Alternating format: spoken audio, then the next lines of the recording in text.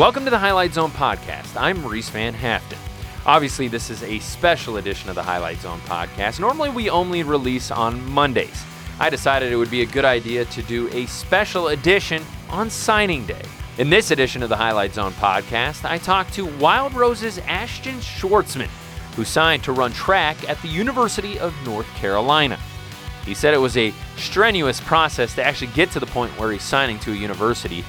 He wasn't sure where he was going to go, and he narrowed it down one by one until he came to the decision of North Carolina. He even said he fought with his mom at times. Not a big deal. We all do at some point in our lives. But his mom was there to give him a huge hug when the signing happened, a moment we can all enjoy. Now let's get right to it. Here is Wild Rose's Ashton Schwartzman. I guess the first question is, why North Carolina?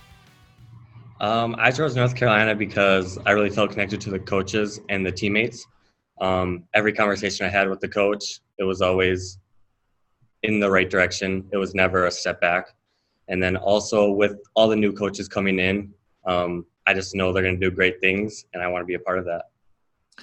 Now, when you were a young kid, obviously you knew you had some talent running because you're probably the fastest kid on the block. But how much did you ever envision ending up at an ACC school? It was always a dream to go to college for track, but it wasn't a huge one just because we're from a small town. So I figured maybe D3. So going to North Carolina is definitely a little breathtaking because going from a small town to a big college is kind of unreal. For sure. And I guess being a small town, how did a university like North Carolina find you?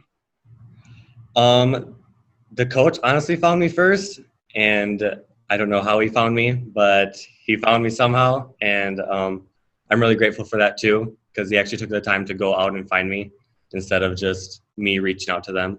So that was really nice to see too. Now take me through the recruiting process. How many schools looked at you? How many letters were you ciphering through? How much was what was the process like, I guess? I definitely received letters every day, emails every day. And then usually I had calls every week with a new college. And it was hard at first, but then my mom really helped me through it. And she started narrowing down my choices. She every week would take off one school.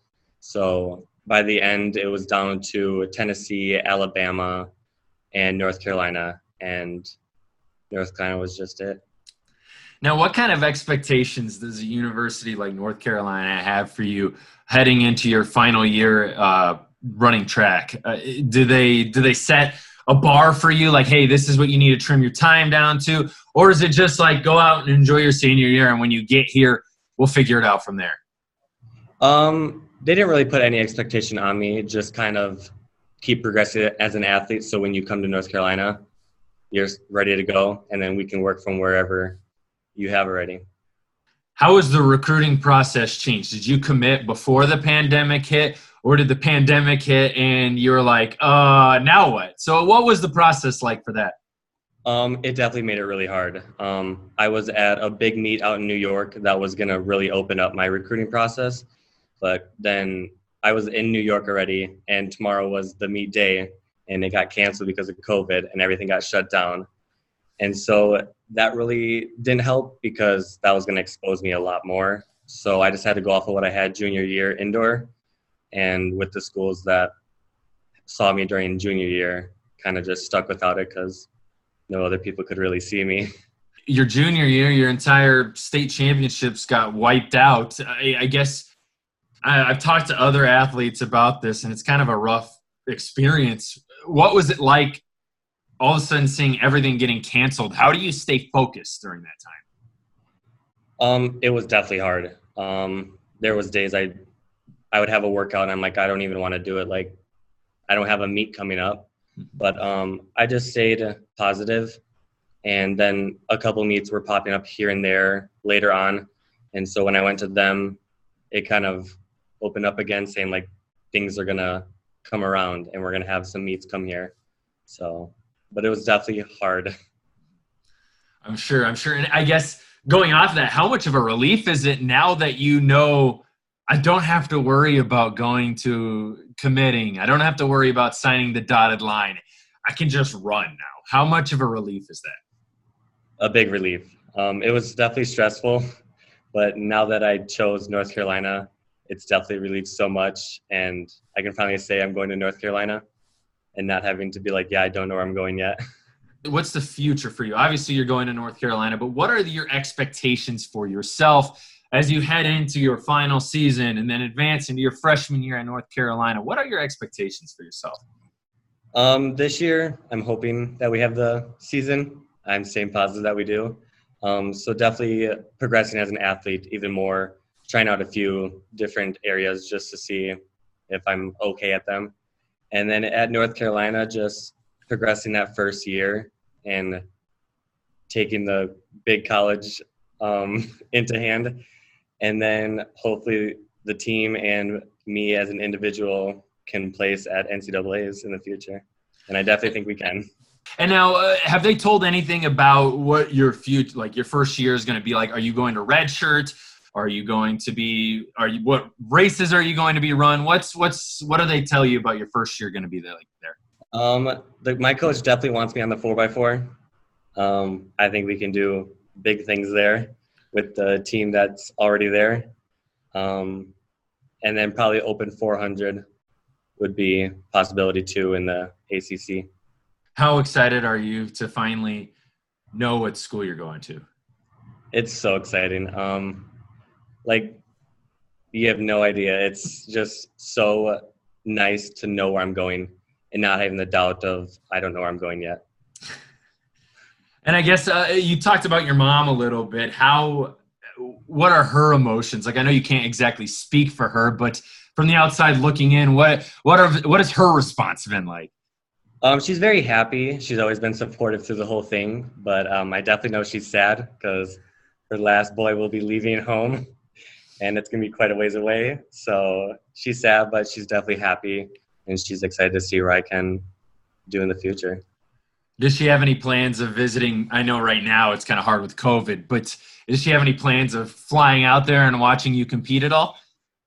I definitely think so. I keep harping on her too that I want her to come out and see for like surprises sometimes, but I definitely think she'll make trips out there every once in a while.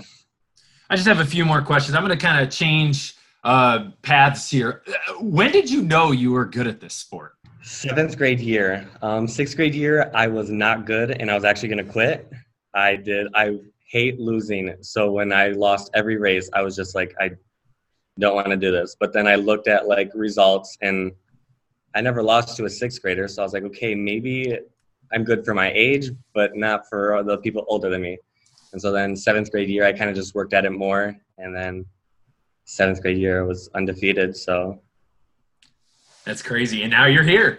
That's awesome. So what obviously clicked for you in that 7th grade year, but how did you train yourself to be up to the peak level of being a Division I athlete? Definitely a lot of determination. I worked out 6 days a week. I dropped all my sports that weren't really necessary for the track, like basketball. I just needed to focus on track instead. I stayed in cross country and dropped football too. So focusing on what I actually wanted and then going through with it definitely helped me a lot too. All right. And then the last question I can think of right now, what do you want to say to your friends and your family members that have helped you get to this point? First of all, I want to thank my mom. She definitely helped me a lot and we got into some bickers over it, but it was definitely worth it. And I couldn't thank her enough for what she's helped me with. And my family and friends, I want to thank you guys too. You guys never doubted me. You guys always helped me and made me become the runner that I am today. Thanks for listening to this special edition of the Highlight Zone podcast.